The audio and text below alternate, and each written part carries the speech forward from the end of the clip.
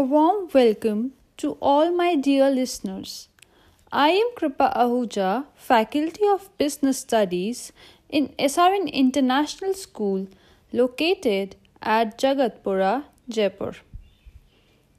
In this podcast, you will be able to learn what are human activities, which is part of chapter number 1, Evolution and Fundamentals of Business, NCERT, grade 11th.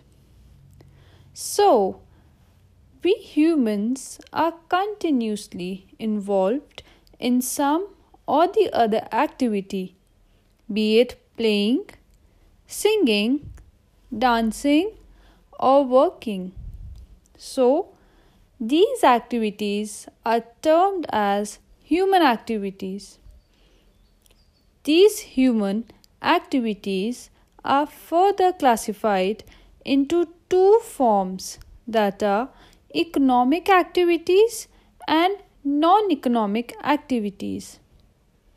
This classification is based on the objective that lies behind performing these activities.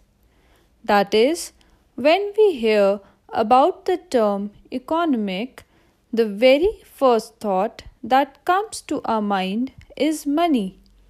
Whereas, when we say he or she is performing a non-economic activity, we mean that the objective is non-monetary in nature. So, economic activities are those activities which are undertaken with an objective of earning money or a financial gain.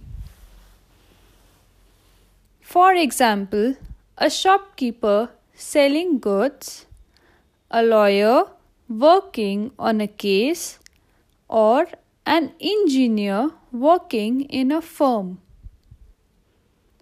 On the other hand, non-economic activities are those activities which are undertaken without any expectation of any kind of monetary reward or benefit. These are influenced by love, sympathy, pleasure, and emotions.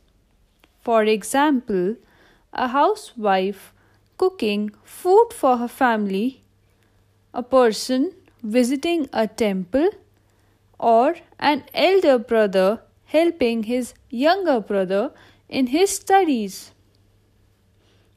In the next podcast, we are going to learn about the types of economic activities and various features attached to them. Till then, keep learning, be safe, and have a lovely day. Thank you.